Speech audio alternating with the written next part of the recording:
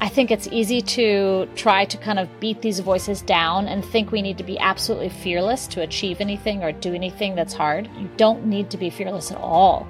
You just need to not let fear be the one steering your ship.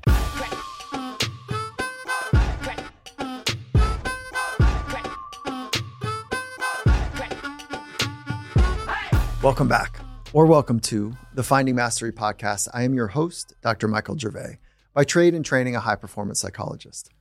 I am thrilled to bring you this week's conversation with Faith Dickey. And I think the best way to introduce her is to get you to imagine her world. So imagine standing on the edge of a cliff, facing an inch-wide line of webbing that stretches across a vast expanse. Now, it's tensioned between two secure anchor points, but it's dynamic in its surface. And that surface will bounce, it will sway, it will stretch. When you step on it, it's got that tension on it. This is a line that isn't just a piece of equipment, it's a gateway. It's a gateway to mastering fear, to discovering your potential. This is the world of highlining, and Faith Dickey is a pioneer and a legend in this incredible sport. Now, Faith isn't just a highliner, of course. Nobody can be defined by what they do. She's a symbol of resilience and mental fortitude. Since 2008, she's been redefining what's possible in a sport that demands extreme focus and demands courage. She's one of the few women to excel in highlining and has set multiple world records and achieved a series of groundbreaking firsts. For example, she was the first woman to free solo a highline. Yep, I said that correctly. Free solo a highline. So let's just pause a minute here and think about what it means to free solo in this way. She's walking on a webbing an inch wide, 3,000 feet off the ground, and she's doing it without a leash or a safety harness. How about it? In our conversation, Faith takes us deep into the mental landscape of highlining. She shares how she navigates the delicate balance between fear and intuition, and how her experiences high above the ground have shaped her approach to life's challenges. Her strategies for managing fear, from breath work to self-talk, are lessons in resilience and self-awareness. And I think you're going to be intrigued by how you can apply these highlining takeaways in your own life. So whether you're directly facing your own metaphorical highline or a free solo in your life, or simply curious about what it takes to manage fear just a bit more effectively, Faith's experiences offer valuable lessons in courage and commitment and the power of the human spirit. So with that, let's jump right into this extraordinary conversation with Faith Dickey. Faith, I am so excited to sit down with you, but let's start at kind of home base. How are you? I'm doing pretty good. I'm pretty tired. I'm currently renovating a house that we just purchased. So I've been doing that for the last 7 days straight. But I'm great. I'm excited and happy to be here. Awesome. So I just want to start by having you paint the picture of highlining for our community. So we want to just help set the scene for people listening. Maybe give us a quick explanation of what highlining is, and then maybe transition into bringing them into like the way it feels for you to be up there, and then maybe even getting into your record-setting free solo. And so, can we just start highline, what it's like for you, and then move into free solo? Definitely. Highlining is a balance sport. It looks very similar to tightrope walking for those who don't know what it is. The difference is that a tightrope is a steel cable that's completely taut, and a tightrope walker uses a pole, whereas a highliner is actually walking on a flat woven rope that's stretchy and sways and bends, and it's not quite as taut as a tightrope. And we don't use a pole to balance. We just use our arms and our body to maintain equilibrium. And highlining really originated in Yosemite Valley, California in the 70s and early 80s. Climbers on rest days took some of their climbing webbing and stretched it between two trees and started balancing on it. And they decided it was super cool. And they're like, what if we do it super high off the ground? And that was kind of the birth of the sport. I started highlining and slacklining in 2008. I just started in a park between trees. It was totally a hobby for me at the very get-go. And a series of things happened, but a year later, I found myself traveling around Europe, backpacking. I was 20, and that's where I was introduced to highlining for the first time. And I was mind blown. I had never experienced fear like that. And I kind of immediately had this goal of walking one highline. It was fascinating for me because I could walk a slack line between trees close to the ground, no problem. I was quite good. But just moving that same line 50 to 100 feet off the ground, it was like my body stopped responding. I was gripped. And I was so intrigued by that. You know, why is my mind preventing me from doing this? If it's the same exact physical effort, why can't I do it? Okay, so slacklining, you're on a woven fabric that's, it's smaller than the width of your foot, right?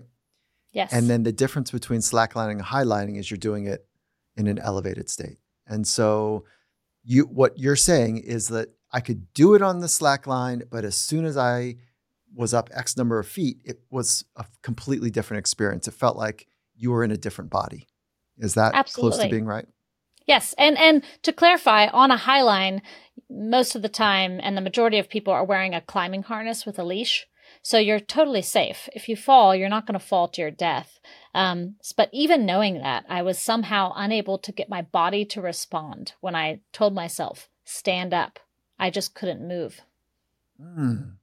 Okay. So that's a natural response. That is what is supposed to take place when you're in the presence of fears. Your body's supposed to say, tighten up, don't move forward.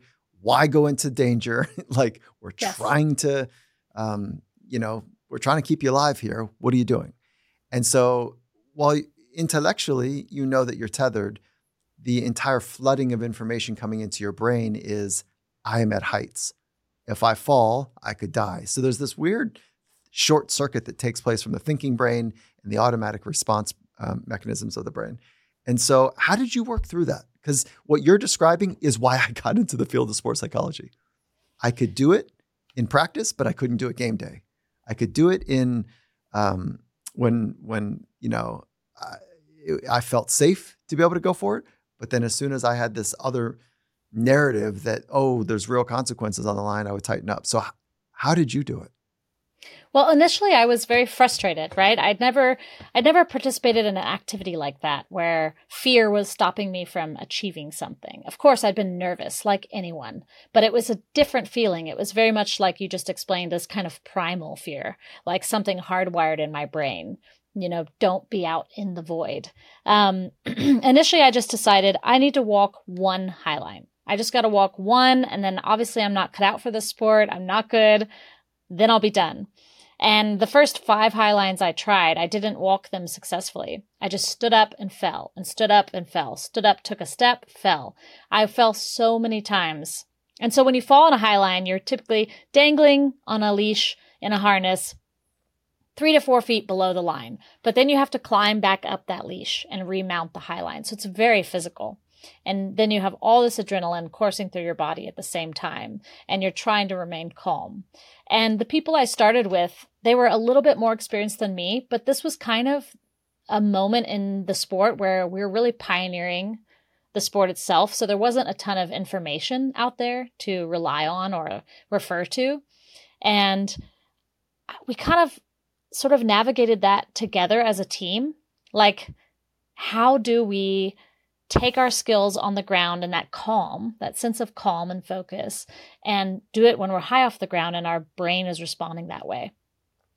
And so one method that I started to use was using logic. So really reminding myself with that internal dialogue, you are safe, you are tied in, the highline is safe, you will be okay. It was really my first introduction to the ego as well, because I almost felt like my brain split into these different voices when I was on the highline. I had this kind of chatter going on of, you suck, you can't do this, you're going to fall, you're no good. And this other voice that was trying to combat that of, you can do this, you can stand up, one step at a time.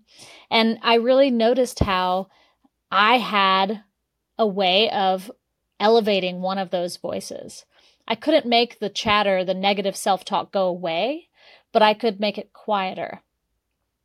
And so by kind of focusing on that positive voice, it wasn't a voice of confidence so much as a voice of just encouragement.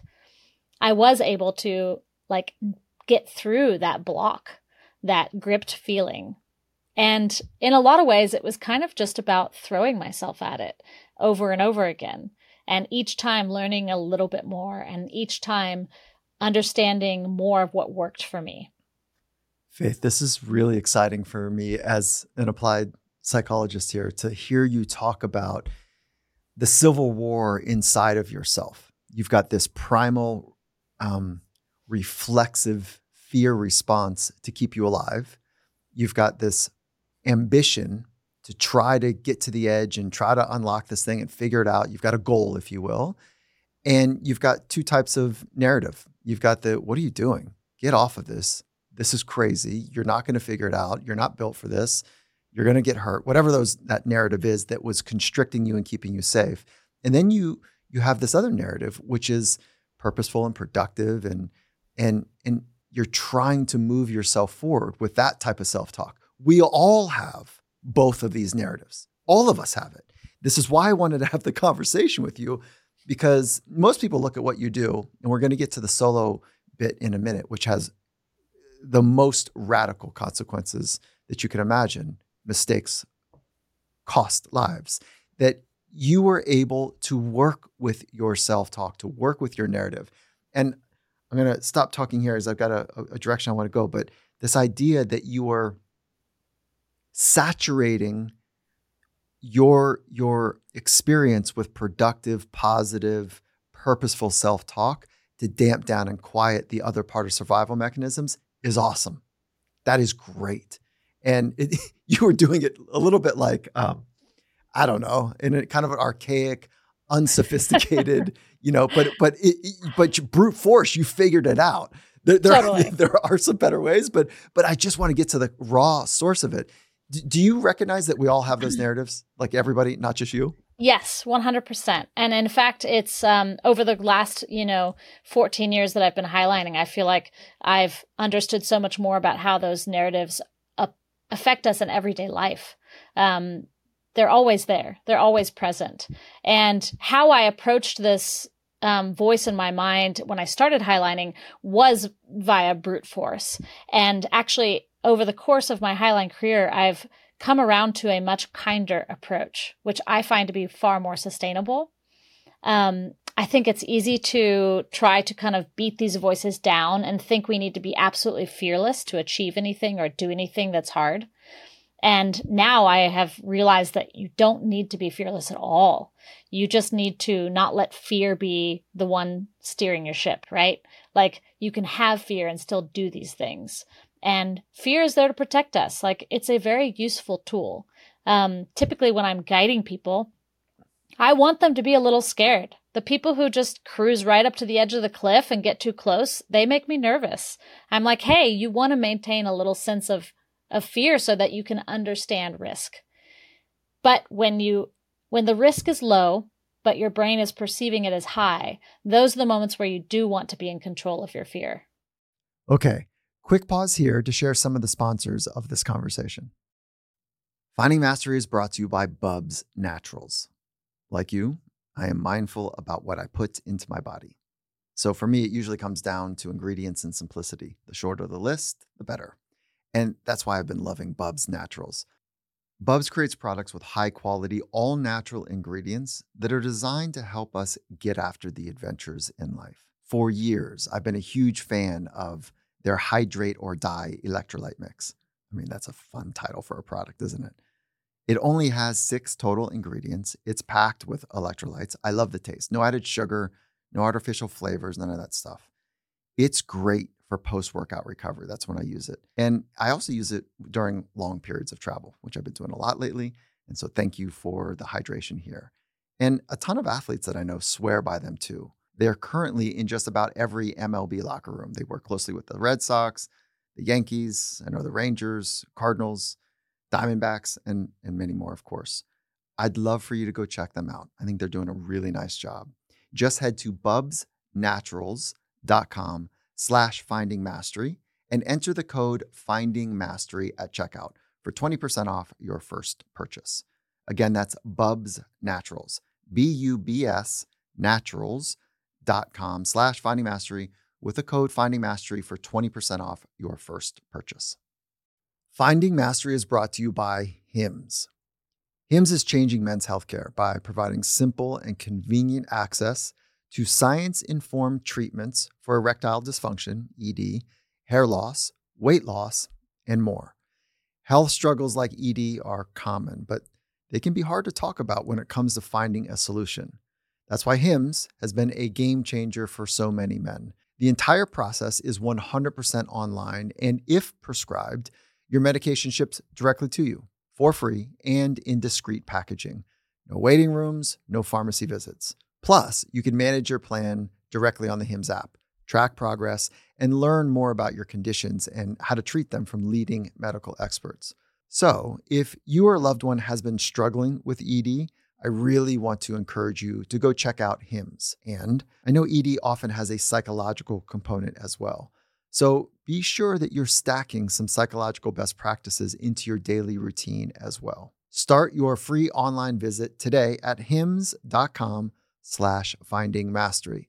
That's Hims, HIMS.com/findingmastery for your personalized treatment options. Hims.com/findingmastery. Prescriptions require an online consultation with a healthcare provider who will determine if appropriate. Restrictions apply. See hims.com/EOF for details and important safety information. Subscription required.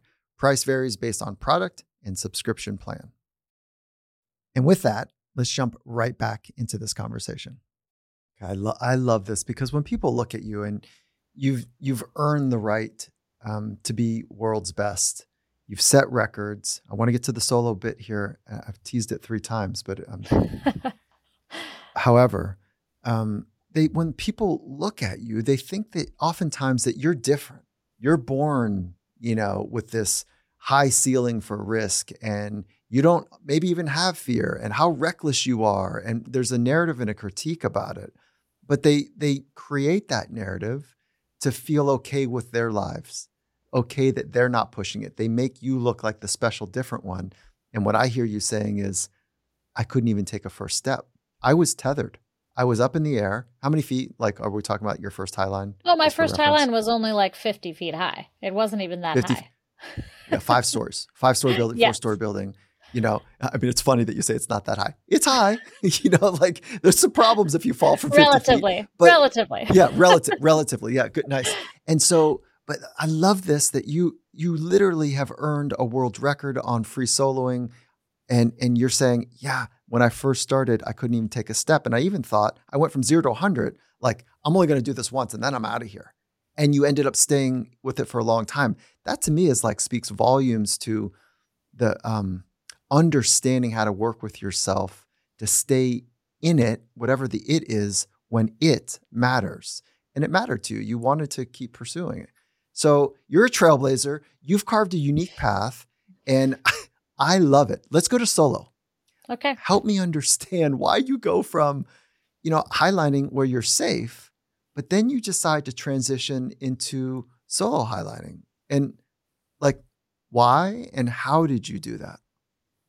When I first started highlining, there weren't a ton of highliners worldwide, but there had been some free solos that had existed. So walking a highline with no harness, no leash. So very high consequence if you were to fall off the line.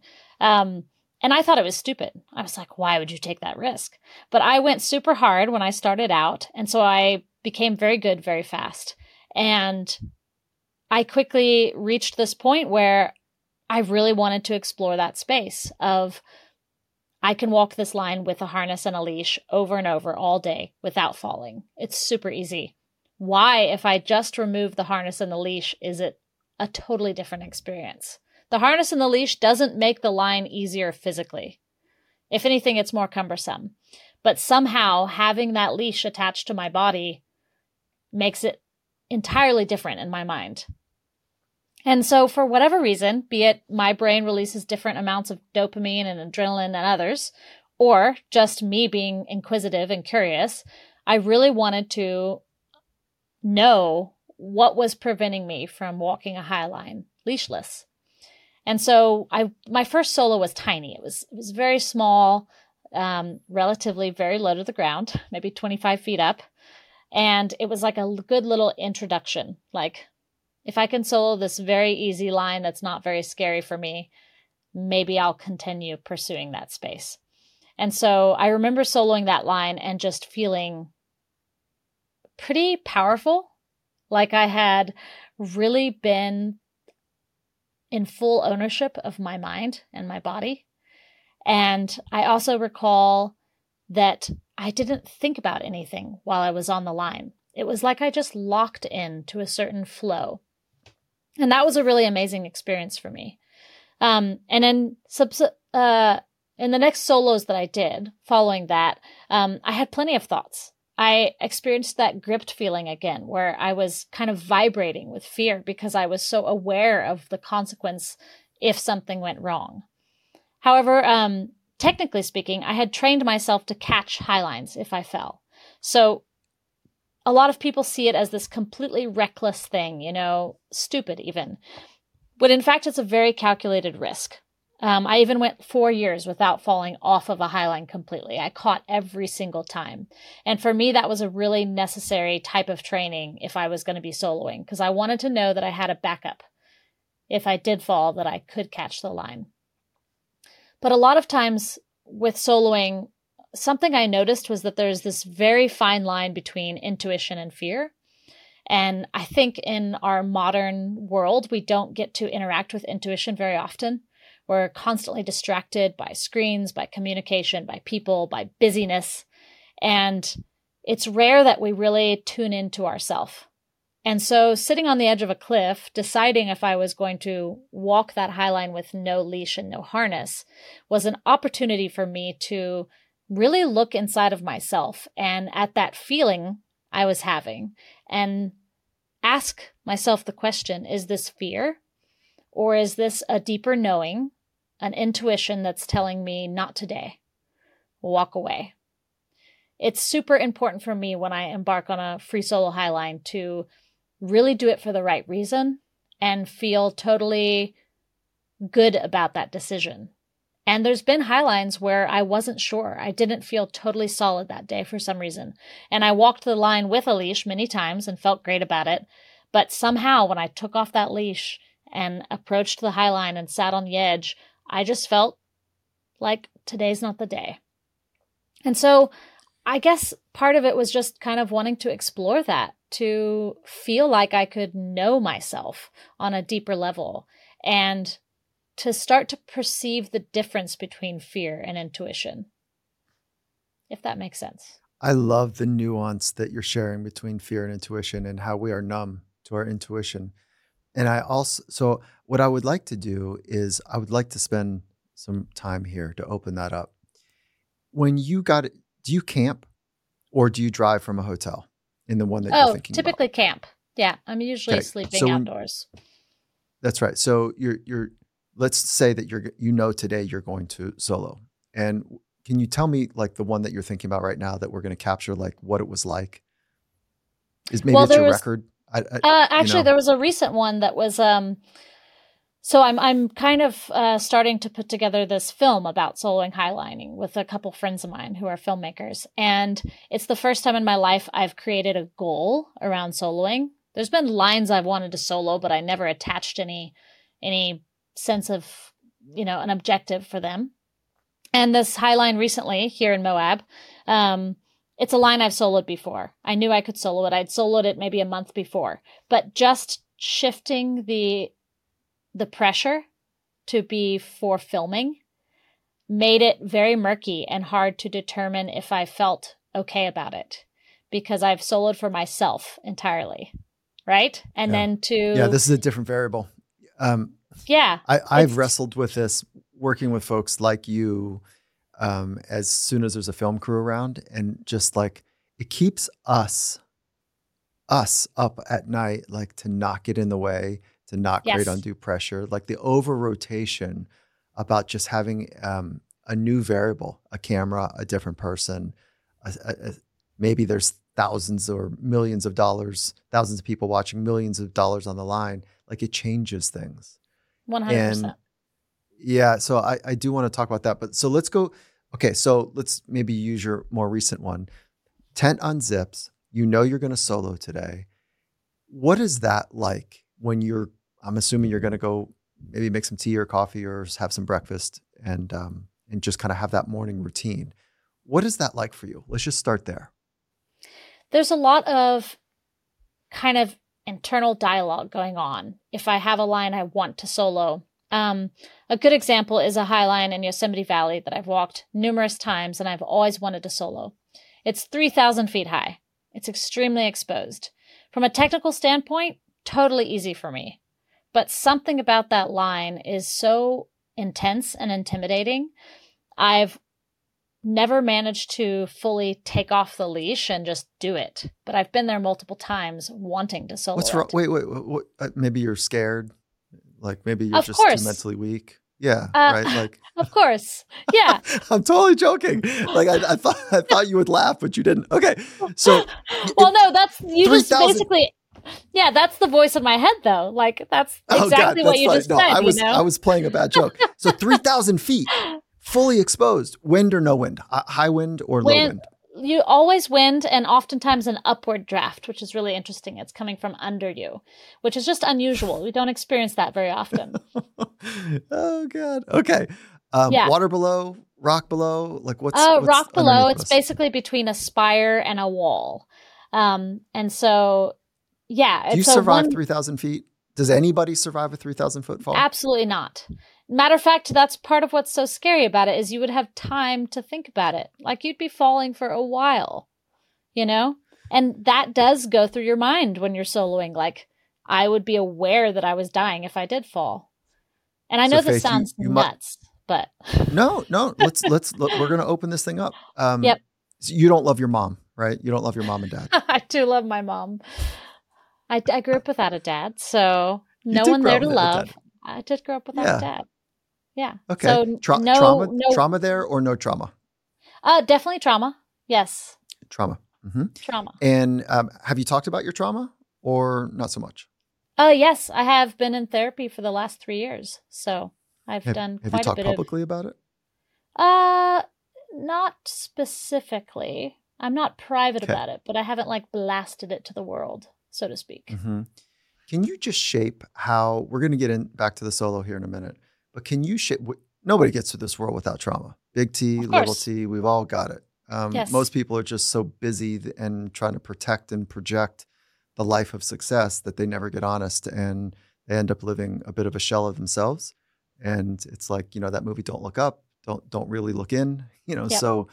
So my favorite people on the planet are those that go to the edge. And they've gone to the edge in lots of different ways, emotional edges, in your case, physical and consequential edges.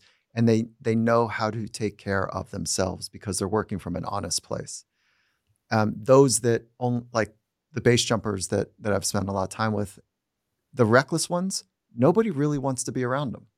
Yeah. It's the adrenaline junkies, no one really wants to be around. I mean, it's stimulating and fun in one way, but it's like that's dangerous and reckless. And that decision-making is not cool. What I hear you saying is the reason I wanted to solo is because it was the next natural step. I was really good at what I was doing. And just like a great mathematician, just like a great historian, just like a great writer, I just wanted to take the next natural step and explore and go into that place to see if I could add to this beautiful craft that I love or science or whatever. Do I have that close to being right? Or was it more narcissistic? Like, yeah. I don't think so. It wasn't narcissistic? I don't think I could fully make that opinion about myself, but I felt like it was more an exploration of my own relationship to my mind. Okay. It wasn't, I never set out to actually have, all the world records I had were accidents. In fact, I was just extremely driven. I never started the sport with the intention of, I'm going to set records. I just was pushing very hard, and records were sort of a byproduct. Can you string the pushing really hard to your traumas? And are they big Absolutely. T's or little T's? Yeah, are big T's or little T's? Both, What are we talking both. about? I have both big Both, T and little T. I'm happy to share a little bit. I grew up with a single please. mom. My father, we left my dad when I was 3, but he was an abusive alcoholic, and so I don't have memories of that time. But I definitely was around violence when I was very small.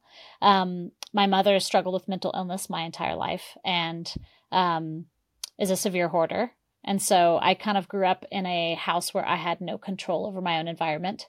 And I've made a lot of connections to my Highline pursuits in relation to my upbringing, because growing up in a house where not only you have to be the parent and you don't have a parent to parent you, but in an environment where you have no control over your surroundings, you desperately want something you can control. And so highlining was that for me. It was something that I could control. Like, the line is shaking because I'm shaking.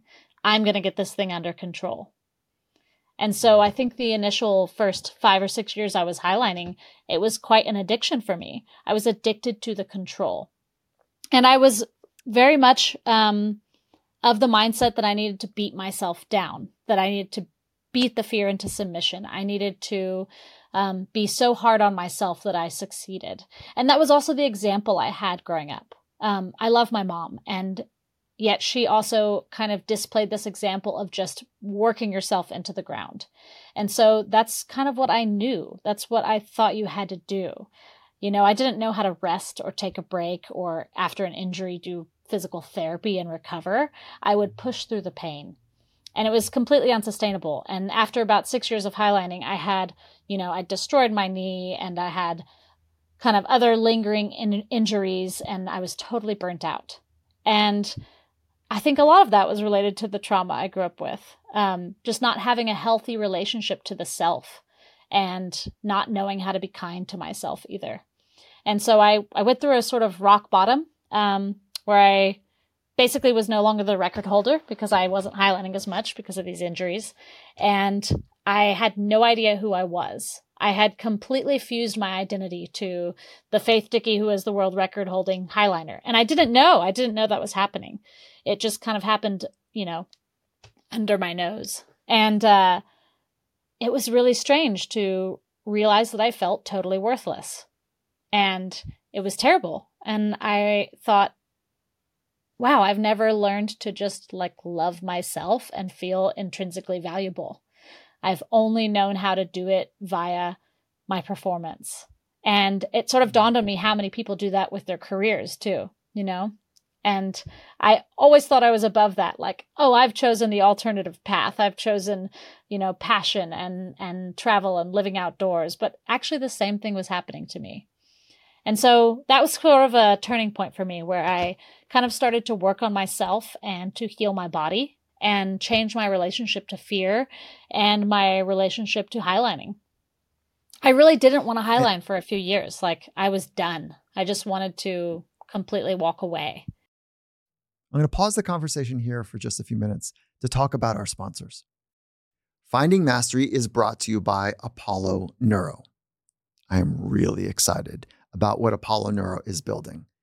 If you haven't had the chance yet, I highly recommend that you go check out the conversation I had with their co-founder, Dr. David Rabin, on the podcast. It is well worth a listen.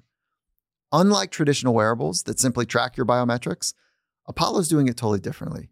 Apollo Neuro is designed to actively improve your health by enhancing sleep, relaxation, energy, and focus. So how's it work? Developed by neuroscientists and physicians, Apollo delivers these soothing little vibrations. They call them Apollo vibes, that are like music your body can feel. More rapid vibrations help to improve your energy and focus, while the slower vibrations help to promote rest and digest in your body. And the best part for me, they're grounded in good science. Apollo has been tested by thousands of users in clinical and real-world trials. I would love for you to give it a go. It's making a meaningful difference in my life. And because you're listening to this podcast, you can receive an exclusive 15% off an Apollo wearable.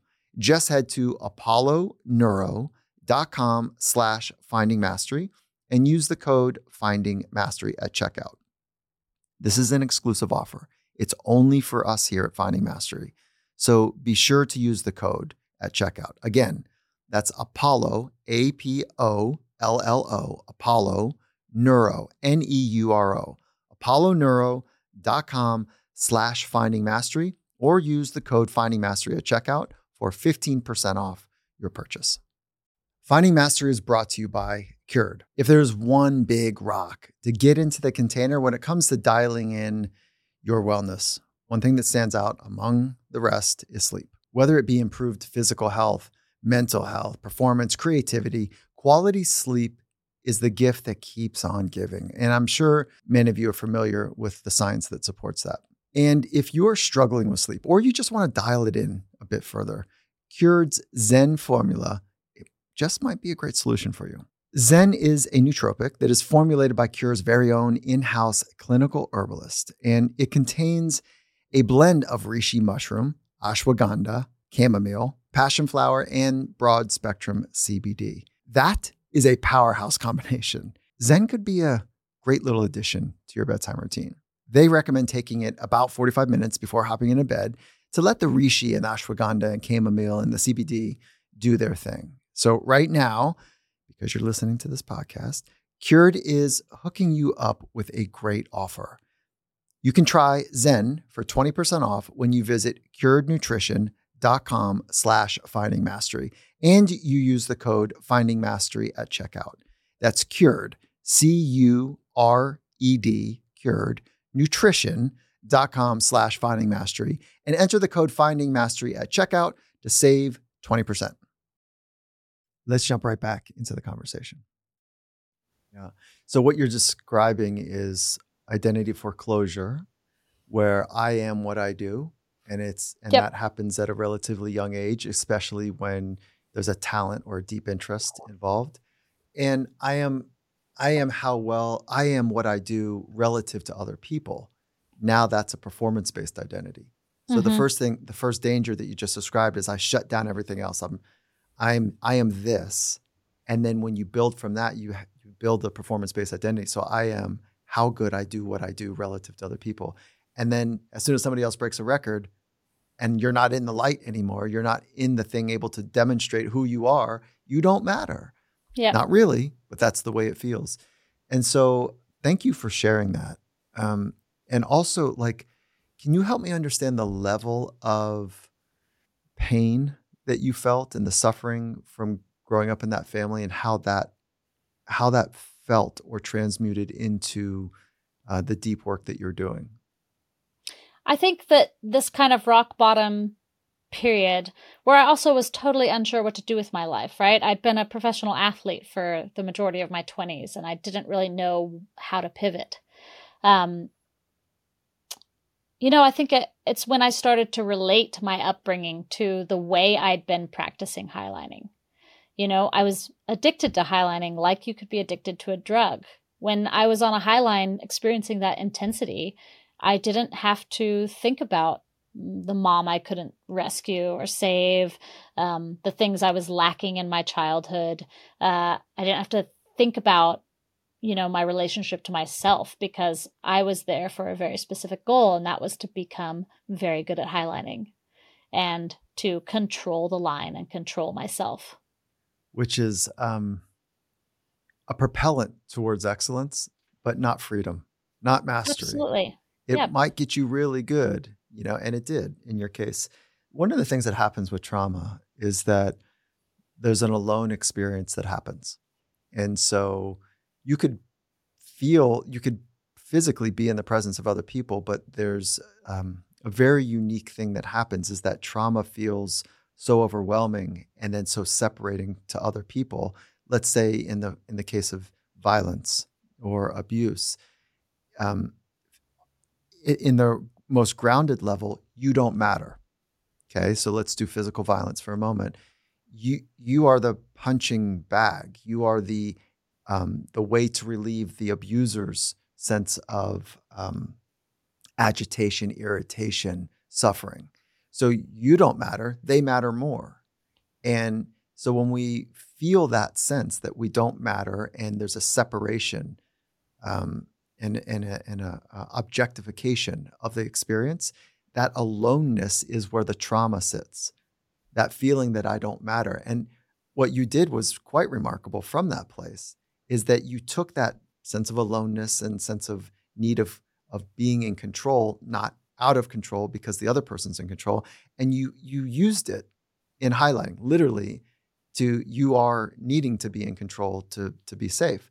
Therein lies like the propellant for you. It sounds like healing doesn't happen until you calibrate with another person where they see you and they understand, and you're vulnerable enough to share with them what it's like to honestly be you and what it was like to be you then.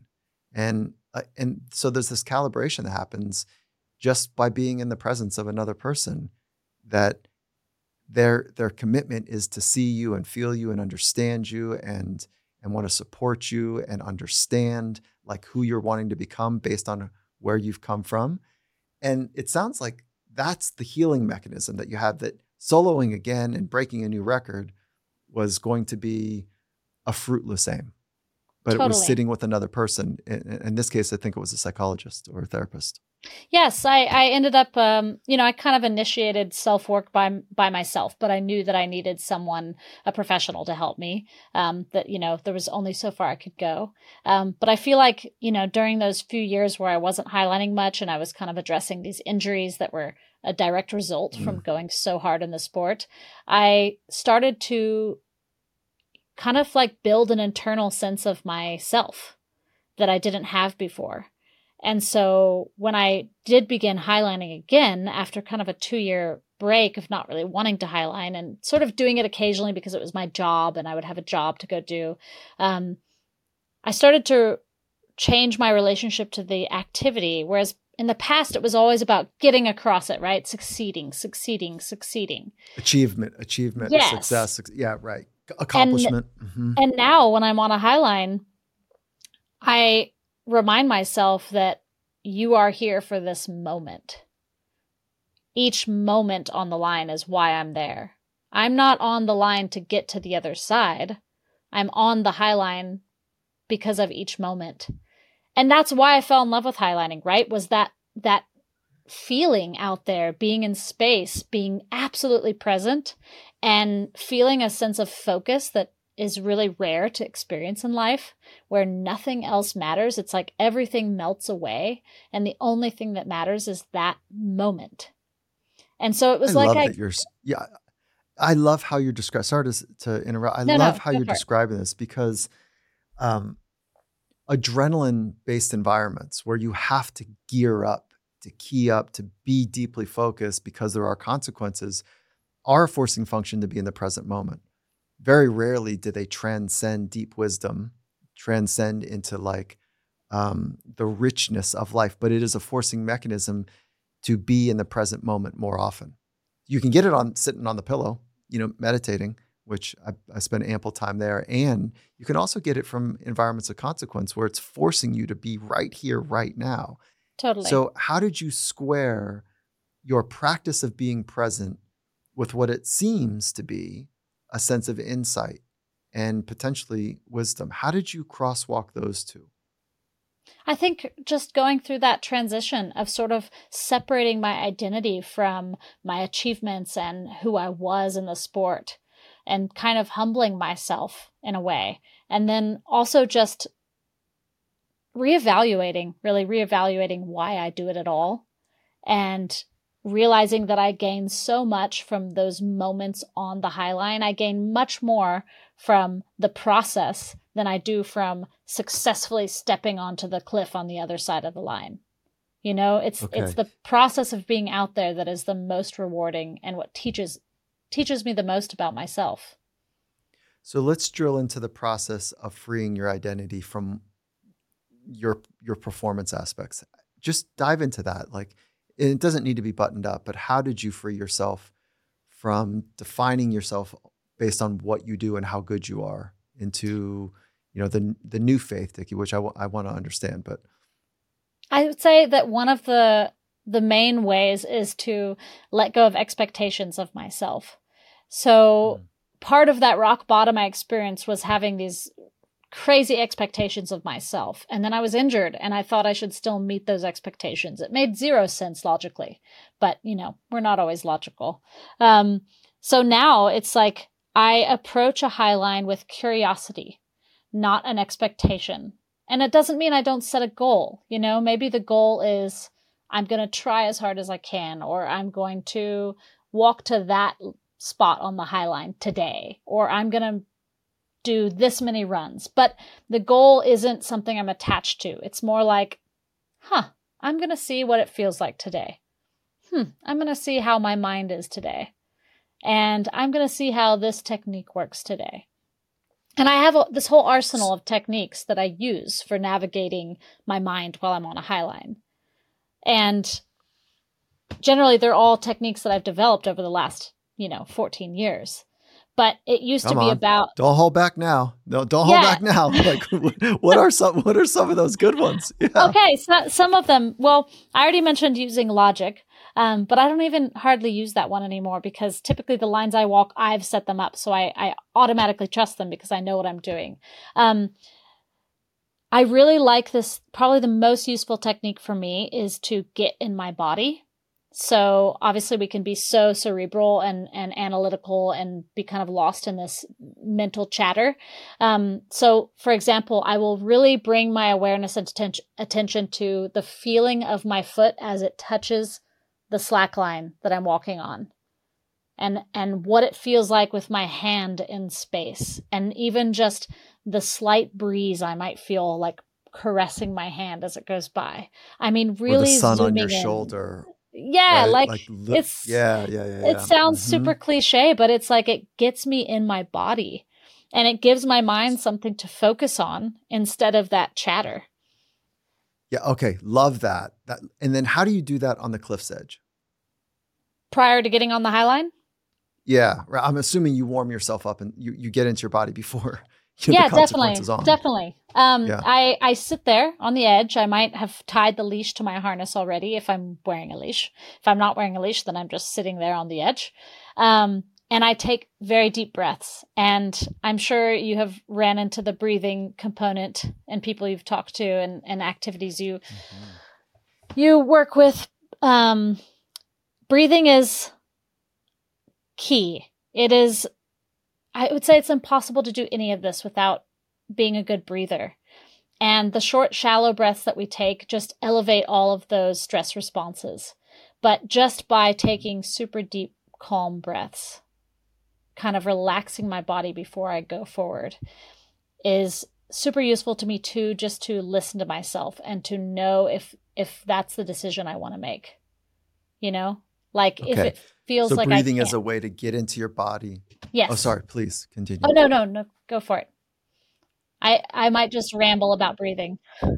Okay. So breathing is a way to get into your body. No. Let's stay here. So it's a way to get into your body, and it's a way to down-regulate. It's a way to quiet yourself. And then I think where you're just pointing to is back to where we started, the intuition versus fear responses, is to try to open those two up to better understand what are the signals that are coming from the bottom up, right? So bottom up signals like, actually, let me not confuse bottom up, top down. So you're just able to listen to the signals. And so let's get into the mechanics of breathing. Are you breathing? Are you opening your rib cage?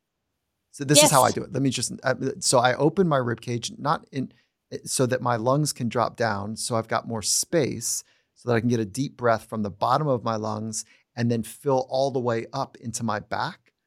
Now that's a very technical thing that I'm trying to do. Is yours technical or is it more casual? And it's just like, let me settle in, long exhale, settle in. I would say mine is more casual because I haven't studied breathing. I've really just learned about breathing via highlining. But mine is kind of a combination of rib expansion and belly breathing. Yeah, so it's like an opening. So it's kind of like opening. And then I feel like the breath out is very important. Yeah. It's like I really need to let the full breath out because that last moment relaxes my body. And there's two things that happen for me on the exhale. One, when I'm keyed up, it's like a jagged exhale. And it's not smooth. And it's not until I can find that smooth exhale or I know I'm really close to being in the slipstream. And so like big inhale, do you take an extra sip like to open it up or hold or do anything at the top before you exhale? Sometimes. Sometimes. And then as Sometimes. you exhale, you were talking about the end of the exhale. Like you're working to get all the way to the end. And when you get to the end, do you pause there, or is it more like a quick Yes. transition? So you pause. And Pause for like half a beat. a half a beat. Yeah, sometimes I'll pause for like a full cycle. So if my inhale is say 5 seconds and my exhale is 10 seconds, I might pause for another 5 or even 10 seconds, like an extended. To me, there's such a rich amount of information in that pause. But how are you listening between intuition and fear? Like, tell me about that knowing or that sensing. I don't think I could fully say I even know. It's more like I'm trying to lean, like I think if I can really fully relax my whole body, then that feels kind of like a knowing that it's a choice I want to make, that I want to solo that line. And if I maintain some tension, and that tension, I can't really get that tension to go away while I'm sitting on the cliff before I even get on the line, sometimes that kind of can lead me to lean more into maybe today's not a good day. Oh, interesting. Maybe there's something about today. Okay, so if you can't work with the fear, if you can't have a relationship with the keyed up nature that is supposed to take place if you're going to do something really important, whether it's death risking or life risking or not, if you can't work with it, then you're saying, maybe my intuition is just saying, yeah, like normally I can work with my fear, but today something else is happening. There's something that's unavailable to me. And if I can't quiet it down, if I can't get into my body, maybe for another day. Is that how it works? Yes, I would say so. And it's important to like differentiate that this is something with a super high consequence. And so I'm not willy-nilly about it at all. I want to live a long life, However, if I was having a similar experience with something that wasn't, didn't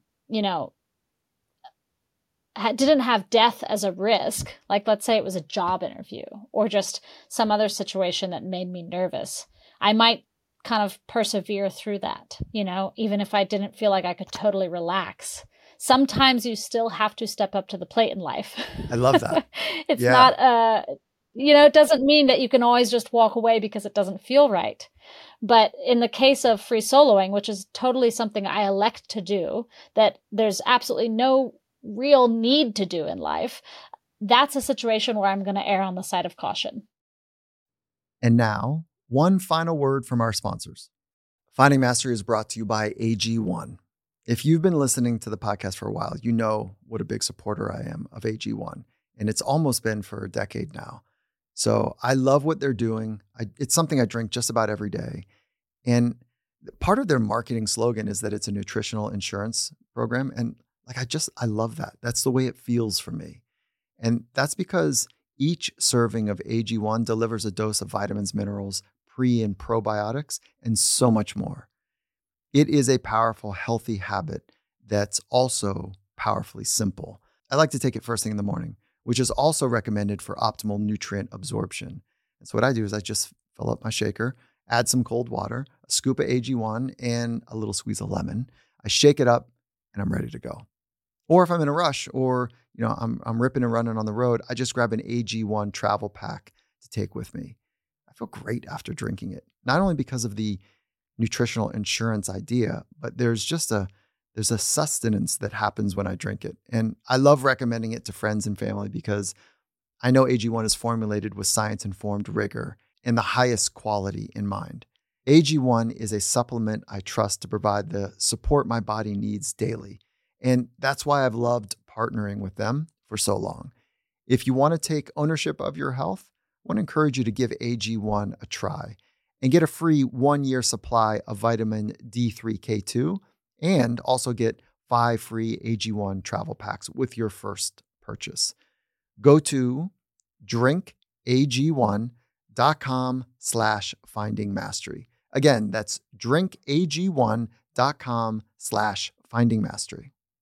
Finding Mastery is brought to you by AquaTrue. We all know how important hydration is to performance and recovery and well-being, but it's not just about how much you drink. The quality of your water plays a big role. And if you're like me and you don't fully trust tap water, and I think for good reason, research by the Environmental Working Group has shown that 3 out of 4 homes in the US have harmful contaminants in tap water. That's why I'm really excited to introduce AquaTrue. Their purifiers use a 4-stage reverse osmosis purification process, and their countertop purifiers remove 15 times more contaminants than ordinary pitcher filters. It's incredible. I can literally taste the difference in my water. Plus, the filters are affordable and long-lasting. Just one set of filters from their classic purifier makes the equivalent of 4,500 bottles of water. That adds up to less than 3 cents per bottle. It feels great to know that all at once, I'm saving money, getting the highest quality water for the Finding Mastery team, and helping make a positive impact on the environment by eliminating single-use plastics all the way around. AquaTrue comes with a 30-day money-back guarantee, and it even makes a great gift. And right now, because you're a Finding Mastery listener, you receive 20% off any AquaTrue purifier. So just go to aquatrue.com. You spell it AQUATRU.com and enter the code Finding Mastery at checkout. Again, that's aquatrue.com. Enter the Finding Mastery code at checkout to receive 20% off any purifier that you buy there.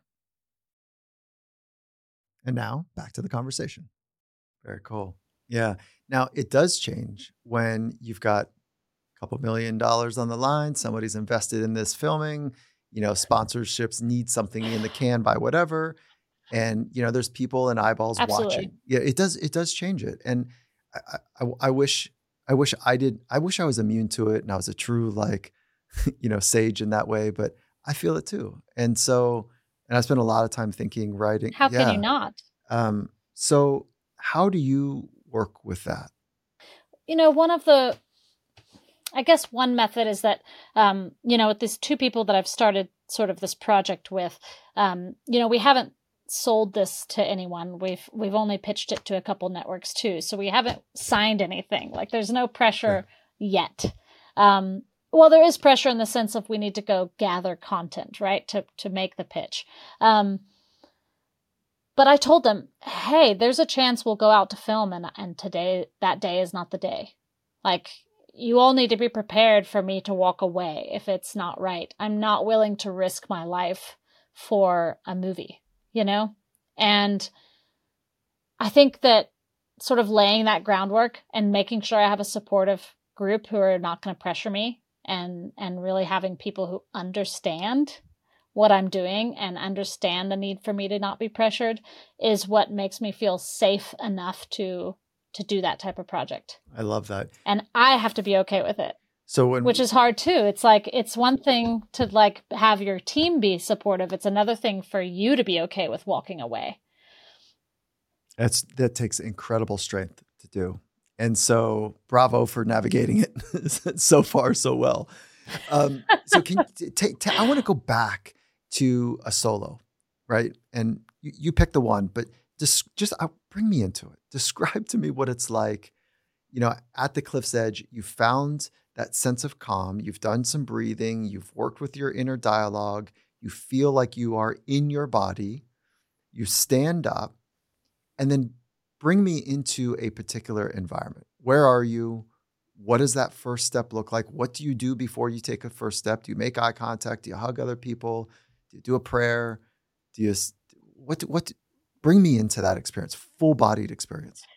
I definitely don't have a ritual. I definitely don't hug anyone. That would feel far too foreboding to me. I want to keep it light, and I don't want it to be this big, serious, scary thing. And so if I were to act like it was my last moment on Earth, that's what it would become.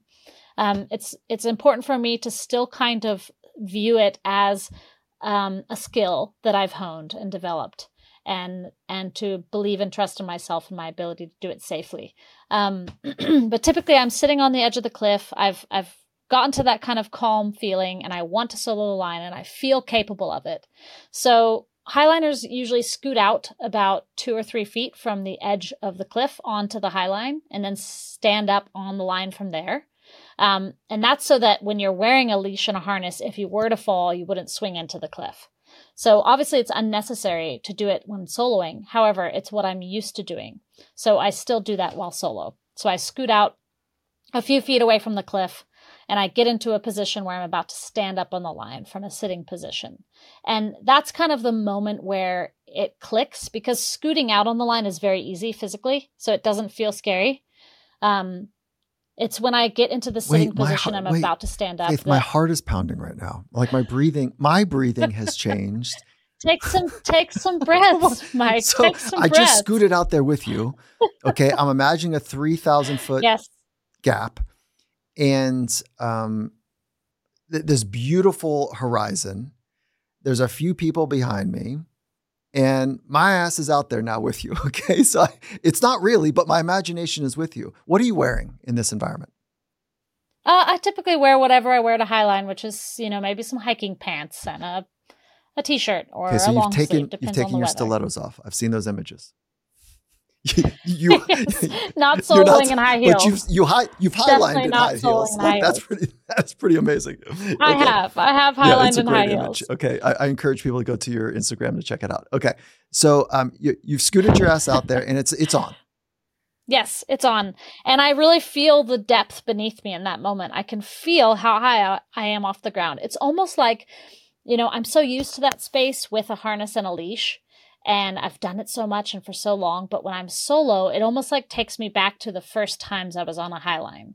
I feel the exposure and the height all over again. I don't feel the same level of fear that I did when I first tried highlining, but I do feel a bit of that like urge to be gripped, like a little bit of tension in my body, like it wants to resist. My body is definitely saying like, what are you doing? Yeah, so fear. Why are you out here without a leash? Right. So you're working with fear. Fear is there. And then are you using, so there's two basic strategies. There's physiological and psychological. Are you using both or primarily one or the other? Are you talking your way through it, or are you using the physiological cues to breathe and ground and be in your body? I mean, breathing kind of happens the whole way across the line. However, I've done most of the physiological navigating of fear on the cliff before I get on the line. And so once I'm on the line, it becomes much more of like physical techniques to navigate it. So I try to lock in to that kind of muscle memory of how to stand up and how to take steps and how to stay stable. And so even though I have that kind of tension arising or a bit of a heart flutter or even a slight vibration in my body from adrenaline and fear, I am taking deep breaths. And I'm locking into the progression of the physical steps I take. So I'm getting into the position of standing up. I'm setting my eyes on the end of the line where I'm focusing on. And then I am just trying to breathe and commit to it. It's so much about commitment. What do you say to yourself? Is it like, you got this? This is what you do. Get your shit together. Like, I say breathe. I tell myself to breathe. Okay, so you go technical. I say you go calm. Technical, right? Calm, breathe. Okay, so it's not you're not having your back. You are being technical and directional with your self-talk. Yes. Because if I can lock into the physical endeavor, then the rest of the fear kind of fades to the background. It's forced to, because we can only focus on one thing really at a time. And so you're driving your attention to something very technical. Okay. And then cognitively, you said you drive your attention to the end point. Now, are you picking up, is it narrow external at this point? Like you're picking up the scraping on the metal hook or the fabric of the slack line, or is it more general? Is it a little bit more open in your cognitive direction? There's definitely kind of a heightened sense of awareness. So I do feel like I hear everything a little more clearly. But it's like, I feel like so much of my focus is on staying calm, on breathing slowly and just having a rhythm out there. I'm not trying to dwell in that space. I'm not trying to push it to a higher risk level.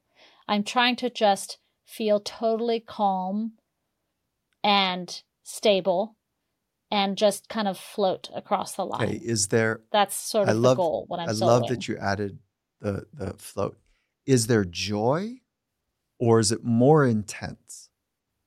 It depends on the solo. It's not the same every time. Sometimes it's very intense and sometimes it feels so good. And I wish I had more words to describe it. It feels so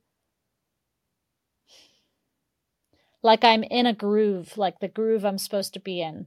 Yes, you know? I do. Just like, yeah. like the puzzle pieces just fitting together. I mean, I call it slipstream, flow It's state. equilibrium. It's, you know, the yeah, zone, totally. the pocket.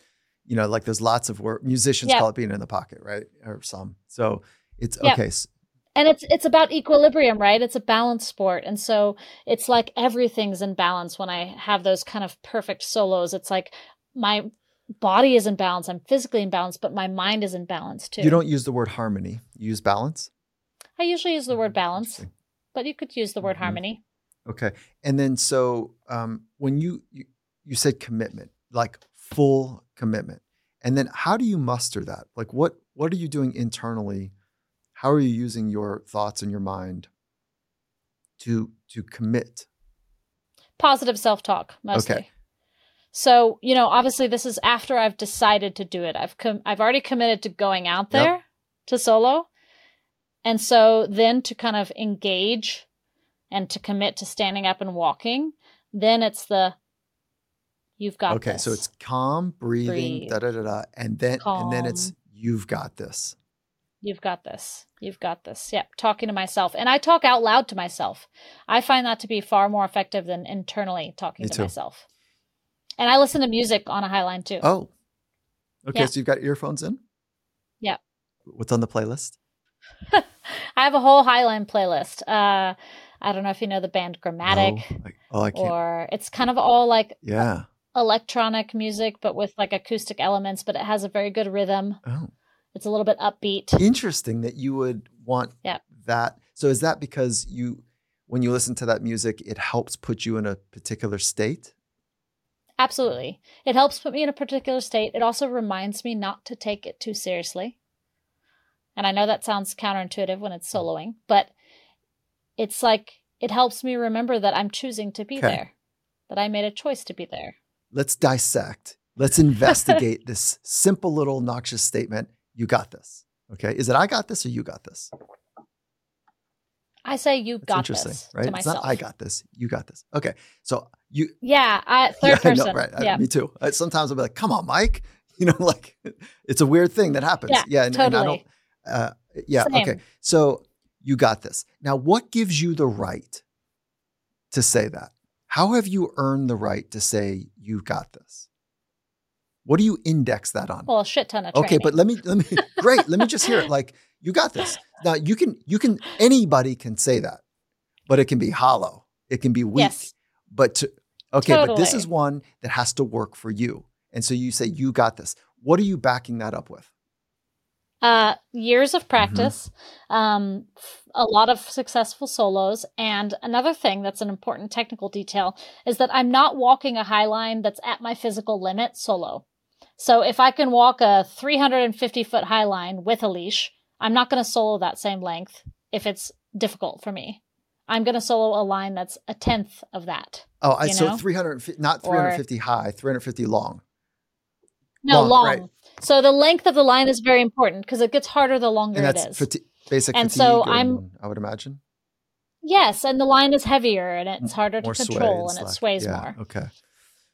And it takes longer. You're out there for longer. And so first of all, I'm soloing lines that are well within my ability range with a harness. And so I know I can walk them physically, easily. That is awesome. Mm-hmm. So you've got this comes from me knowing I'm capable. It comes from me knowing I've soloed successfully and done it for years. It comes from me training, comes from me. Like the last thing I want is to be solo on a Highline, not knowing if I've got it. And have you fallen on a solo? Like I wouldn't do it. I have not. Okay. And I have not pushed that hard. So that's relative. Okay. That is so, and in fairness, none of us saw you do a 4-foot line. and to get to 40, to get to 400. Yeah. Like, so you've been doing this a long time, Totally. and you're very clear that your training has been real, that you've pushed edges, Yes. Okay. So when you say you got this, you mean it. And that is a powerful statement that you can make to yourself. It's not hollow. Yes. It's like, for example, if somebody put a calculus problem in front of me right now, I could not tell myself, you got this, Faith. Ditto. I understand. Okay, good.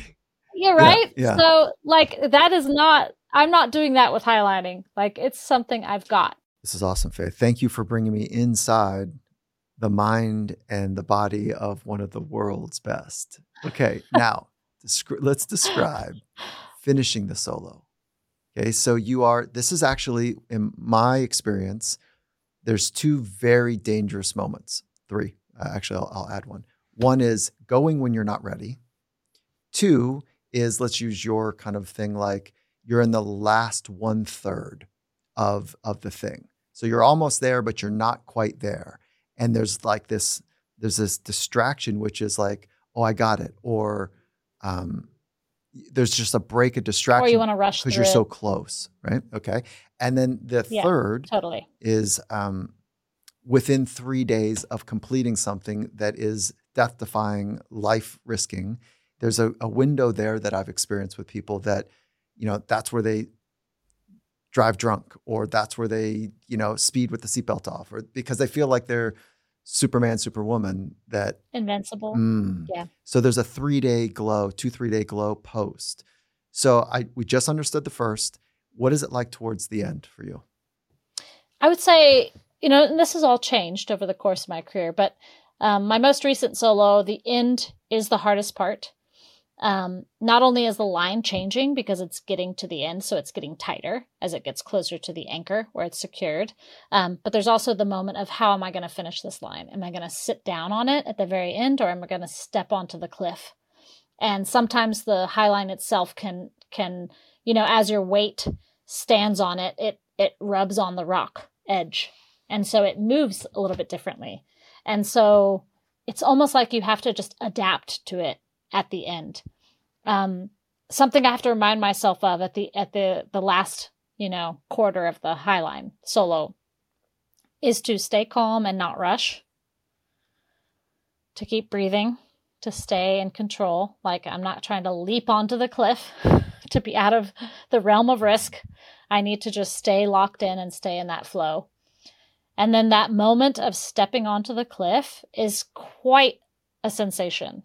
I'm sure you know all the chemicals that are being released at that moment to explain it, but it really is like a wave just washing over me.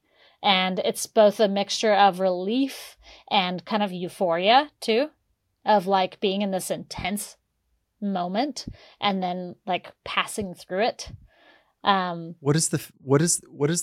those are the feelings. Relief is a feeling and euphoria is a feeling. Totally. And do you ever get surprised by sadness? I have not.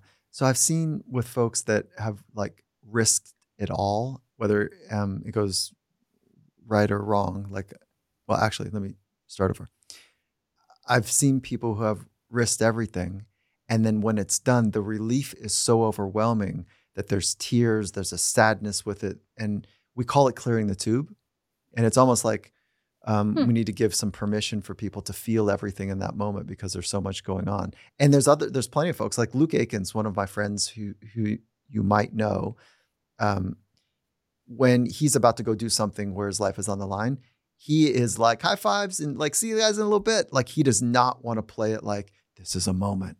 He's like, why would I do that? Like, I totally believe that I'm not crazy and I'm not going to go do something stupid. Like, I am committing to going do something. It's dangerous. I get it. And I'm not being sloppy, but like, let's go. As opposed to, he says, if I ever give you that look, Mike, because I've done a bunch of projects with him. If I ever give you that look, like, all right, man, I really appreciate you. He says, please don't let me go. Like, throw the flag. Like, I know, like, right? that's not what we're here for. Totally. Yeah. Okay. So at the end, so you've got, what do your legs feel like? Oh, they feel fine, actually. It's almost like an immediate calm because that kind of vibration of I'm at risk right now, it just is gone all of a sudden. As soon as my feet are on the cliff again, it's like that intense adrenaline feeling because When I wear a harness and a leash on a Highline, a lot of times I don't get adrenaline in my body anymore because I'm so desensitized to it. Okay. But if I'm walking without a leash solo, the adrenaline is unavoidable. Okay. So you're on Mother Nature, and I don't want to give you any prompt here. What do you do in that moment? I breathe out like big breath. And I'm not the type of person who's going to like jump up and down or shout. Mm-hmm. Like I shout occasionally in life at the end of a Highline, but soloing, it's more like gratitude, I guess. Like I'm grateful that I made another good decision about soloing, and I'm grateful to be there. And I'm just kind of like, I'm smiling, but I'm pensive. I'm a bit thoughtful. And where do you put your attention? At the end of a solo. Is it internal? Is it external? Depends if I'm around a bunch of people. I think if I'm with people and they just watched me solo, a lot of times they're nervous. In the past, when I was with people who are also soloing, we were all just sort of casual about it. Like, yeah, good job. Yeah. High five, sort of like your friend. Mm-hmm. But if I'm with people who don't Highline or don't solo, usually it's quite intense for them. I mean, they're watching me, scared to breathe. So I usually turn to them and smile like it's okay.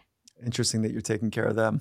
Okay. So the first experience is good woman, right? Yeah, how about it? So your first experience is you're taking care, or you look inward and you're feeling the feelings. And then you go outwards, and sounds like a default is to take care of other people. And you slipped in the woman thing. I want to come back to that. That's a cool note to come back to. And then, so then you're taking care of them. You're not jumping up and down, hoo-ha, look at me, da-da-da. It's none of that. No. Do you look back? Do you look up? Do you look down? Like, what do you do after you've connected with your people? Yeah. I definitely look out a bit. It's almost like I have this the visuals are kind of glowing. It's like there's a bit of a glow to everything after a solo. Like everything just seems a little more vibrant for a moment, That would make sense neurologically, spiritually, psychologically. It would make perfect sense. Okay. What is your relationship with death? What is your relationship with life? I'm afraid of death. Yeah. I'm afraid of death, I would say. I would put myself in a normal parameter of fear of death. I don't want to die early. I would like to live a long life. However, I would say that the majority of my life, I've been more afraid of people I love dying than of myself dying. As a kid, I was quite morbid. I would sign my name in every house we lived in because I was sure I was going to die early. And I wanted some like relic of my existence to exist in all these houses Where did that come from? It's interesting. Where'd that come from? I don't know. I really don't know. What? I think I was just kind of a morbid kid. I thought about death as a kid quite a bit. I can't imagine how we could possibly string together observing or experiencing abuse and more, a morbid, Totally. Yeah. Okay. So, yeah. All right. So one psychologist are you a risk taker or a risk manager? I would consider myself a risk manager. Not a risk taker? I take some risks. Super interesting. But I would say I take manageable risks. That's right. I don't like risks that aren't manageable. I So, for example, I'm really not attracted to driving fast in cars, like super fast, Yeah, makes sense. So let's go to just force rank these two. My loved one's dying before me, or dying early, me dying early, and me living a life that is dull. So I'm going to rate, you want me to rank those in the ones that are... which is the biggest fear and which is the smallest fear? A dull, boring life, loved ones dying, and me dying early.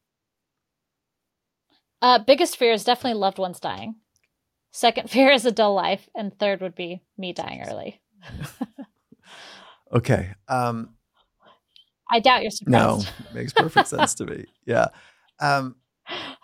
So living a boring life is worse than dying early. It's not a black and white question or answer. I mean, if you're happy in your dull life, then there's absolutely nothing wrong with it. Do you imagine that to be the case ever for anyone? I don't know. Some people really love security and knowing and having a predictable life, and they're okay. I mean, I guess, I've run a Highline festival for women for 14 years, and so when I started out running that festival, I was trying to encourage all the women to highline the same way I did, which was to throw themselves at it as hard as they could. Right. And over the years, I realized how different we all are and how differently we respond to risk and pain and difficulty and all the different myriad of challenges in life. And I realized that I couldn't expect people to behave the same way I did because it wasn't their path. For some women, they wanted to come and their challenge was just to sit on the High Line. That was it. And that was so intense for them just to sit there and not even stand up that it was enough. It was enough for them.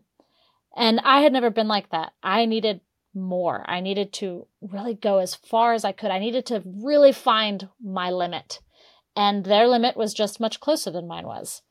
And so it's sort of how I developed acceptance for people who live what I would think of as a dull life. But for them, it's secure, it's stable, and they're happy with it. Mm-hmm. They don't want the chaos of unpredictability, mm-hmm. Whereas I loved that.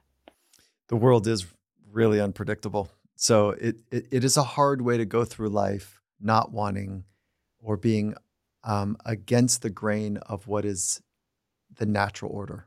And so, maybe we had a brilliant scientist on that made the case, Robert Sapolsky from Stanford, that made the case that there's perfect order. Like everything is actually determined. And if we just knew better how things would work, of course we'd understand that you uniquely are highlining, like soloing. And I think that it's not that way. And that's a good discussion for anyone that wants to take a look at the difference between free will and determinism. Sapolsky's conversation. I'm imagining you're saying, no, I've got a high agency and free will. I'm imagining that that's your orientation.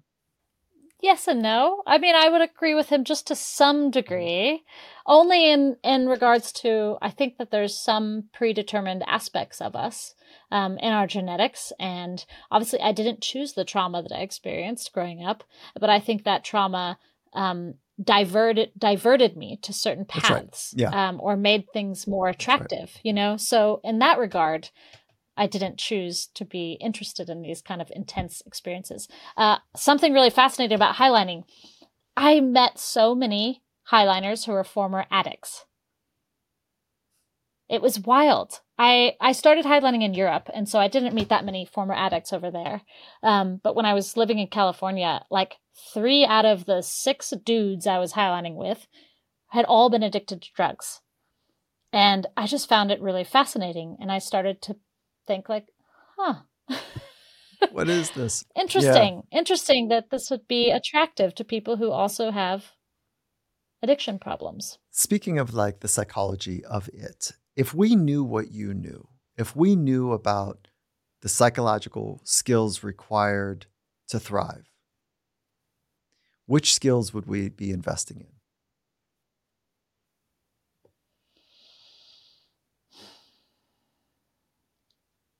Was that your first answer? Breathing?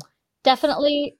That was either going to be breathing or joke. I'm so sorry. The long exhale was so brilliant. I just had to step on it there. So sorry. Yeah.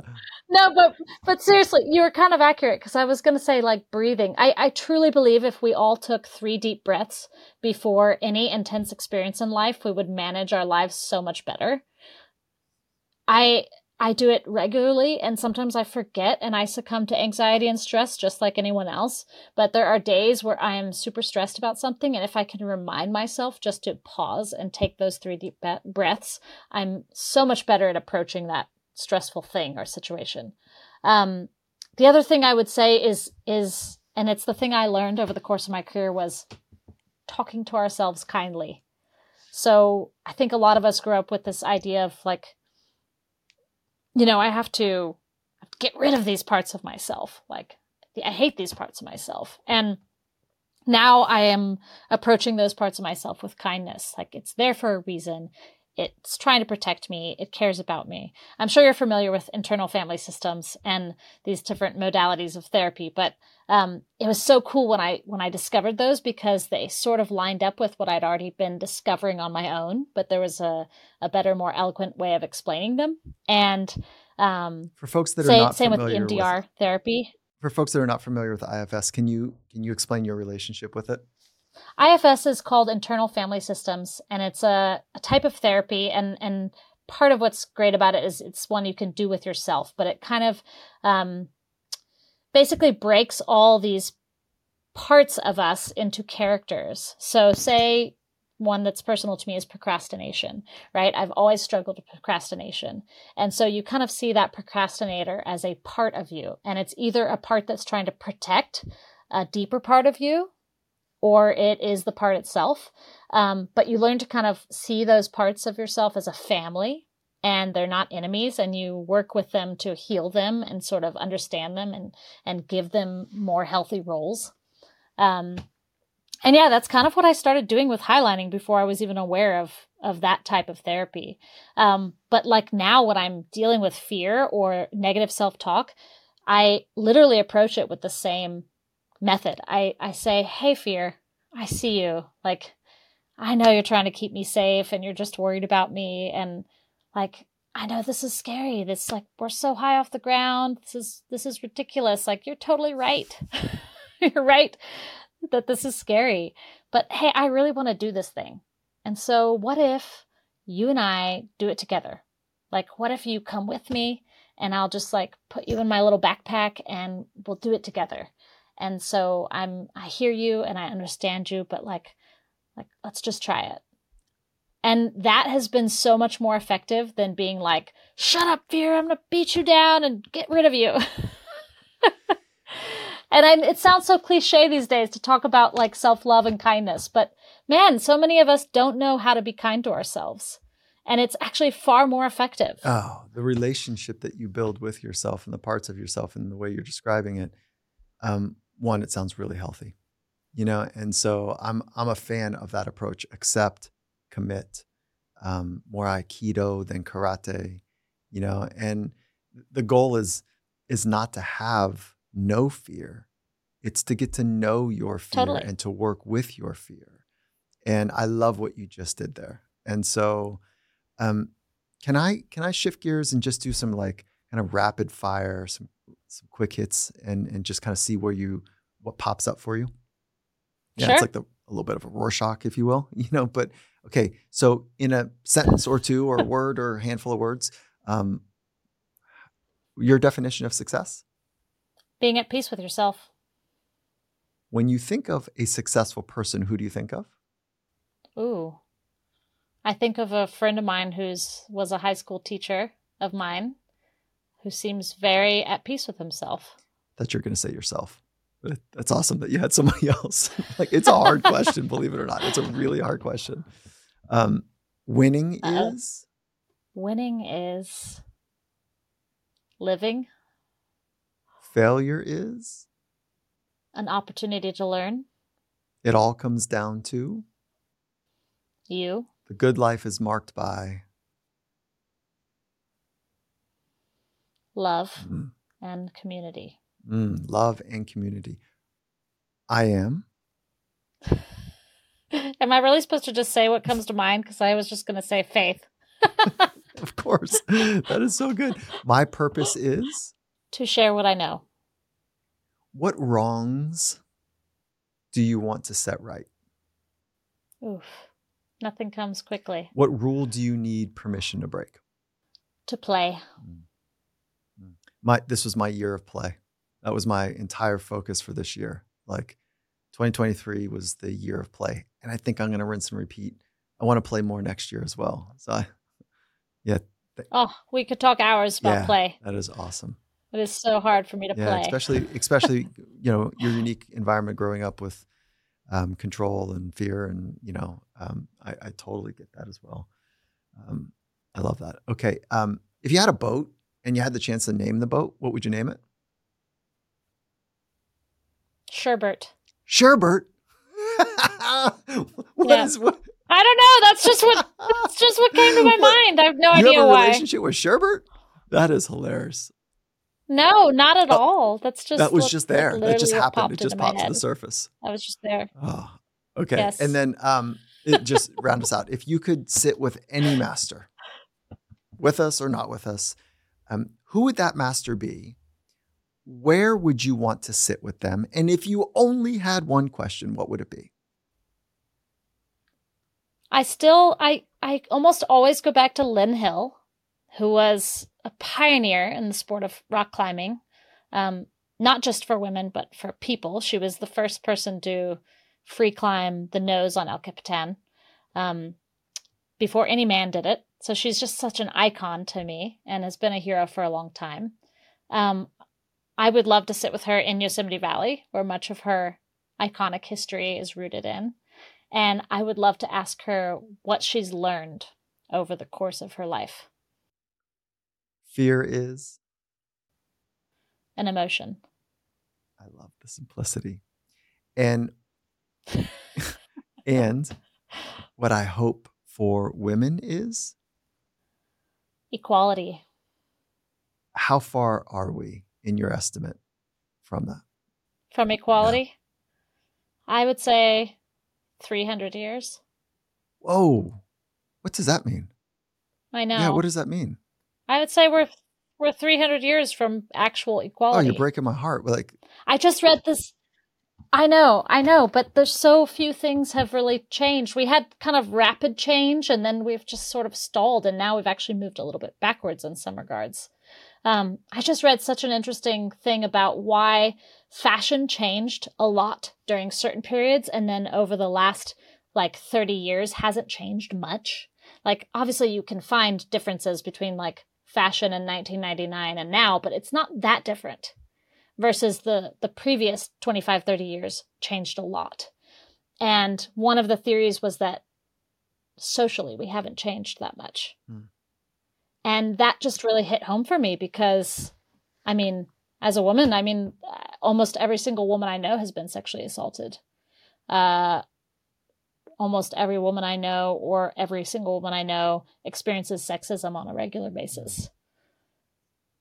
I still have to fight for space at the table. So, and I'm a guide. I'm in a male-dominated industry as a climbing and highline guide. And so I'm regularly faced with it. I had such an interesting, the month of October was very busy for me, and I guided highlining for several retreats. I ran a business called Elevate Outdoors here in Moab, and I guided almost all men. It was so fascinating because I've been targeting women, right? There's not very many female guides. If you hire me, you're guaranteed to have a female guide. But I repeatedly was guiding men. And it was cool in the sense that, this is a neat power dynamic. I like that a woman is in this role. But damn it, why am I guiding so many men? Why aren't there more women interested in these things still? So, and as someone who's run a women's highline meeting for 14 years, I've sort of had a bit of insight into the growth of women in the sport. And yes, the numbers have grown, but we're far from equal. It's still probably 10 to 1. My wife on a regular basis. And it's a balanced sport. And it's a balanced sport. How about it? Yeah. My wife on a regular basis, she's Latina, and she says, look, she's very clear on the pay scale in the US. She goes, I'm at the bottom. Totally. and then she's also very clear about some states in the union have decided what women can do and cannot do with their body. And she's like, I don't know what we're doing. That feels like a radical step back. And do you have that same position or? Yes. The fact that my body is on a ballot shows you how much inequality we still have. No, and I feel the same about LGBTQ rights. Nobody's body should be on a ballot. No group of men, but no group of people should be making decisions about other people's bodies as a political move. I think that's just wild. So, yeah, I've never heard it said that way. So that's a new thought for me, is that bodies should not be on a ballot. Help me understand that a little bit more. Can you imagine if people you didn't even know were making laws in a faraway place about what you could do with your body. No. I'm completely down with you. But so the fact that it's on a ballot is what you're saying is like, we're so far off that it's actually made its way to a ballot. Yeah, but our bodies have been on ballots for a long time. Like, what we do with our bodies has been a part of politics for a long time. And to me, that shows how archaic and old-fashioned we are. The fact that we don't have full autonomy over our own bodies. What are your, how are you contributing to the solution? Like, what are the ways that you are? It sounds like you're very active here. So I didn't mean that to come off in a weird way. Like I earnestly want to understand the actions you're taking. No, I'm happy to talk about it. When Roe v. Wade was overturned, I live in a rural town in Utah, and there's no abortion access here directly. Fortunately, there is still abortion access in Salt Lake City, but it's, they're trying to overturn it. The legislatures are. So I helped found a group called Moab Abortion and Reproductive Rights Network, and we've been doing various fundraisers and just sort of spreading awareness about the current legal situation with abortion in Utah, and also distributing information on where people can still access abortion resources. We mostly are doing fundraisers and then funneling the funds to the Utah Abortion Fund, which is an already established group that directly pays for people to access abortions. So we weren't trying to reinvent that type of organization, but we wanted to take some sort of action. And so fundraising and giving them funds has been what we found to be the most effective. And they often send us really great reproductive care kits, which we distribute into the community, which has Plan B in it and condoms and lube and just pamphlets about abortion access. So that's what I'm doing. Yeah. Aside from the very paltry but still necessary blasting on social media. Yeah, very cool. I want to encourage people to go check out your social platform. One, it's it's just the images are awesome, and so your platform and your experiences are so rich. And I want to circle back. You said almost everyone I know, or almost all the women I know. Actually, according to the National Sexual Violence Resource Center, which is an online source that you can check out, 81% of women experience some sort of sexual harassment and or assault in their lifetime. So they're collapsing harassment and assault. Faith, what a fun conversation. A nice sobering moment at the end about the reality of a different type of consequence. And thank you for working from the inside out, being able to teach and share how you've become you and what you're working on even further. So I just want to say thank you. Thank you. I would love to tell people about my guiding business if they want to try highlining. Oh, yeah. With leash and a harness. Let's go. Where are we taking people? So I have a business called Elevate Outdoors Guiding here in Moab, Utah, and it's the first highline guiding business in the entire nation. I'm really proud of it. No one is guiding highlining except for me. And I've designed a system with an overhead rope, as well as a highline that enables people with no slackline experience to walk out into the void. So Mike, I expect you to come do it someday. I'm loving this. It's incredible. It's in Moab. It's in Moab, Utah. And most recently, I was really honored to donate a highline session to a bunch of veterans for a group called 22 Jumps. I don't know if you've heard of them, but they're kind of a skydiving, base jumping group that does fundraisers for veterans. And so it was really powerful to work with a group of guys who are all veterans and just, have their own fucked up relationships to fear. And we're able to kind of experience it in a different way, in a healthy way, in a way that they sought out. I'm just so excited about the potential of taking people on highlines and what it can help people experience in regarding their own fear and their own mind and how they've navigated fear historically. I think I'm going to take you up on this. So I'm very passionate about it. No, please do. For real. So two-part question. Do you work with teams? It'd be fun to have the whole Finding Mastery team come out and do some work with you. Is it team-based? Absolutely. Okay. It can be, yes. And if it's individual-based, what is the average price range that I'm thinking about for or anybody to come out? The rate kind of changes depending on how big the group is. So it's a day and a half of work for me because I have to set up the day before because it's a lot of equipment. However, if it's 3 or more people, it's $4.50 a person, but that includes almost a whole day out there and usually walking the line more than one time. Great. So, And so it's very reasonable. We get ourselves there, hotel or camping. Is it one or the other? Is it a choice? Yeah, you can camp or there's a lot of different hotels in Moab. It's a tourist town. There's Airbnbs as well. And then, it's easiest to rent a car here. It's much easier if you have your own transportation. Yep. I can transport up to 4 people in my work vehicle, but usually people transport themselves. Faith, we just might see you in 2024 in Utah. I hope so. Yeah. Starting in spring is a great time to come. I'm fired up about it. And I want to encourage our community to go check it out.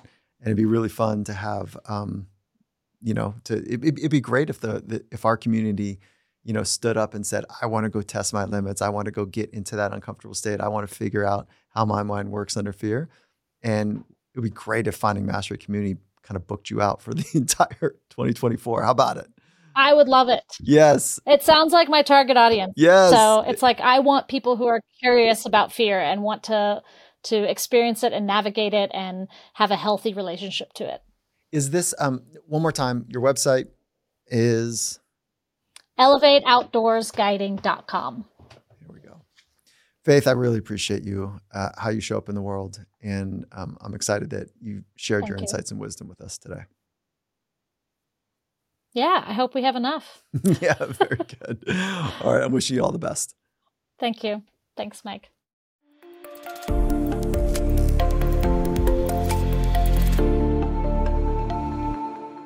All right. Thank you so much for diving into another episode of Finding Mastery with us. Our team loves creating this podcast and sharing these conversations with you. We really appreciate you being part of this community. And if you're enjoying the show, the easiest, no-cost way to support is to hit the subscribe or follow button wherever you're listening. Also, if you haven't already, please consider dropping us a review on Apple or Spotify. We are incredibly grateful for the support and feedback. If you're looking for even more insights, we have a newsletter we send out every Wednesday. Punch over to findingmastery.com/newsletter to sign up. This show wouldn't be possible without our sponsors, and we take our recommendations seriously. And the team is very thoughtful about making sure we love and endorse every product you hear on the show. If you want to check out any of our sponsor offers you heard about in this episode, you can find those deals at findingmastery.com/sponsors. And remember, no one does it alone. The door here at Finding Mastery is always open to those looking to explore the edges and the reaches of their potential so that they can help others do the same. So join our community, share your favorite episode with a friend, and let us know how we can continue to show up for you. Lastly, as a quick reminder, information in this podcast and from any material on the Finding Mastery website and social channels is for information purposes only. If you're looking for meaningful support, which we all need, one of the best things you can do is to talk to a licensed professional. So seek assistance from your healthcare providers. Again, a sincere thank you for listening. Until next episode, be well, think well, and keep exploring.